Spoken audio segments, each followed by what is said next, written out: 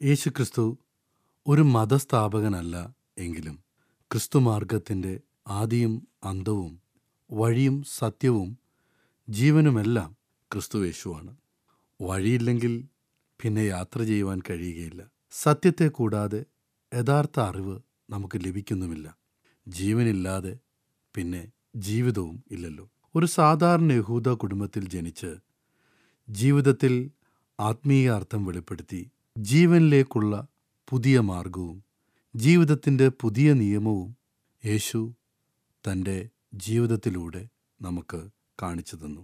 പെസഹ കുഞ്ഞാടിനെ അറുക്കേണ്ട പുളിപ്പില്ലാത്ത അപ്പത്തിൻ്റെ പെരുന്നാളായപ്പോൾ അവൻ പത്രോസിനെയും യോഹന്നാനെയും അയച്ച്, നിങ്ങൾ പോയി നമുക്ക് പെസഹ കഴിപ്പാൻ ഒരുക്കുവീൻ എന്ന് പറഞ്ഞു. യേശു കർത്താവ് തൻ്റെ ഈ ഭൂമിയിലുള്ള വരവിൻ്റെ ലക്ഷ്യം പൂർത്തീകരിക്കുന്നതിന് മുമ്പ് അതിൻ്റെ ഒരുക്കങ്ങളുടെ ഭാഗമായിരുന്നു ആ പെസഹ പെരുന്നാൾ. പുരോഹിതന്മാരും ജനത്തിൻ്റെ മൂപ്പന്മാരായ പുരോഹിതന്മാരും മൂപ്പന്മാരും യേശുവിനെ ഉപായത്തിൽ പിടിച്ചു കൊല്ലുവാൻ അവർ ആലോചിച്ചു കൊണ്ടിരുന്നു. എങ്കിലും ജനത്തിൽ കലഹമുണ്ടാകാതിരിപ്പാൻ അത് പെരുന്നാളിൽ അരുത് എന്ന് പറഞ്ഞ് തുടങ്ങുന്നതായിരുന്നു ഭൂമിയിലെ ഒരുക്കം. സാത്താൻ യൂദയിൽ കടന്ന് യേശുവിനെ കാണിച്ചു കൊടുപ്പാൻ തോന്നിച്ചതും ശത്രുക്കളുടെ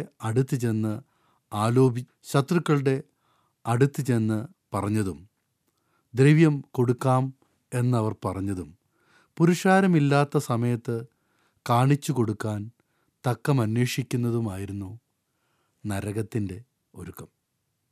എന്നാൽ നിങ്ങൾ പോയി നമുക്ക് പെസഹ കഴിപ്പാൻ ഒരുക്കുവീൻ എന്ന് പറഞ്ഞ് പത്രോസിനെയും യോഹന്നാനെയും അയച്ചത് സ്വർഗത്തിലെ ഒരുക്കത്തിൻ്റെ ഭാഗമാണ് എന്ന് ഒരു ദൈവദാസൻ പറഞ്ഞിട്ടുണ്ട്. യേശു ജനിക്കുന്നതിന് 12 നൂറ്റാണ്ടുകൾ മുമ്പ് ഈജിപ്തിലെ പട്ടണത്തിൽ അടിമകളായി പാർത്തിരുന്ന യഹൂദന്മാരുടെ ഇടയിൽ പെസഹ പെരുന്നാളിൻ്റെ തുടക്കം ഉണ്ടായത്. പുളിപ്പില്ലാത്ത ഗോതമ്പപ്പവും ചുട്ട ആട്ടിറച്ചിയും പച്ചിലകളും മറ്റ് വിഭവങ്ങളുമായി ഭക്ഷണം വളരെ ധൃതിയിൽ കഴിച്ച് യാത്രയ്ക്കൊരുങ്ങി വസ്ത്രം ധരിച്ച് അരമുറുക്കി ചെരുപ്പിട്ട് വടിയുമെടുത്ത് നിന്നുകൊണ്ട് കഴിക്കണം എന്നുള്ളതായിരുന്നു അവരുടെ നേതാവായ മോശെ കൊടുത്ത കൽപ്പന. കടന്നുപോക്ക് എന്നർത്ഥമുള്ള പെസഹ് എന്ന എബ്രായ മൂലപദത്തിൽ നിന്നാണ് പെസഹ എന്ന വാക്ക് വന്നത്.